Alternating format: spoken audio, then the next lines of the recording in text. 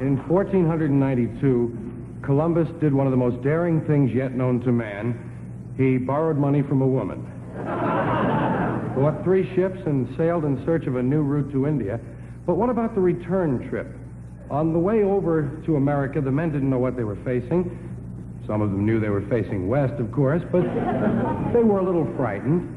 Now, on the trip back to Spain, they were a lot more relaxed. They had found the New World. I imagine discipline was a difficulty on the way back.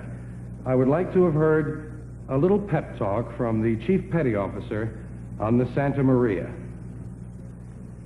Okay, men, pay attention. Fall in. No, not in the water, Spencer. Over here. You guys with the peg legs, stand up straight. Guys with the eye patches, look this way. You with the earrings, out of line. Now, we know yous all had a good time in the New World. However, that's no excuse for goofing off. We're still trying to get back to Spain before the Nina and the Pinter. So shape up because you can't ship out. Keep them pirates quiet and get in formation. You 16 men want to get off the dead man's chest, please? I got you, yo-ho-ho. I'll warn you in advance, the captain's not in a good mood, so knock off the tomfoolery. Knock off the tomfoolery. Come on, you guys fooling with Tom. Will you knock it off?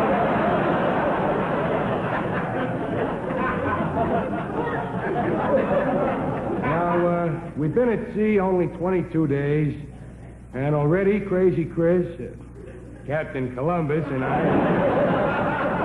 have noticed a certain lack of cooperation.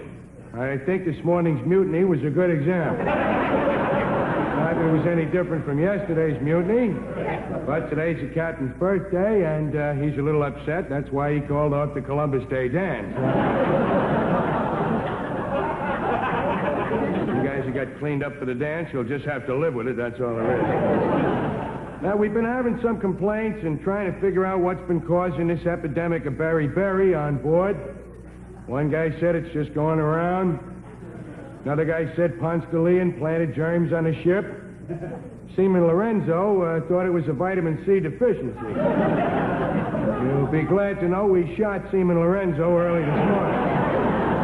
However, because of the shortage of food and supplies, we're faced with 3 choices.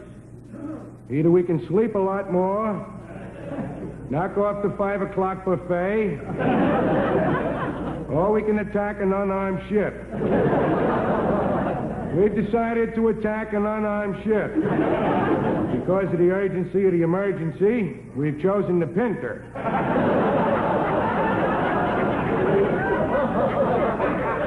So I think it behooves us all to brush up a little bit on our notes on plundering.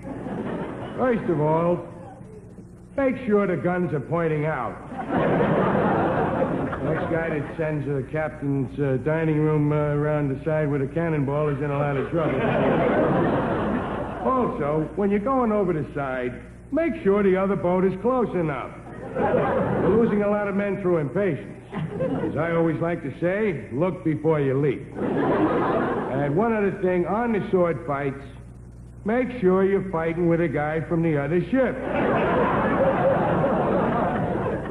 I got a couple other notes. First of all, today's schedule for you. This morning, we got the big fishing tournament. As you know, last week, Seaman Lorenzo won with a 48-pound tuna, which he ate rather quickly. After that, we'll have mail call. That shouldn't take too long. Right after mail call, we'll have sword practice, followed immediately by sick call.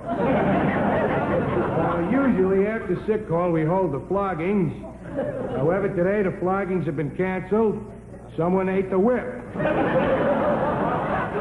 And we got the swimming tournament this afternoon, a big swimming meet. Some of the teams are a little short of men because of the fierce competition from the Sharks. I think you men with the peg legs will bear me out on that one.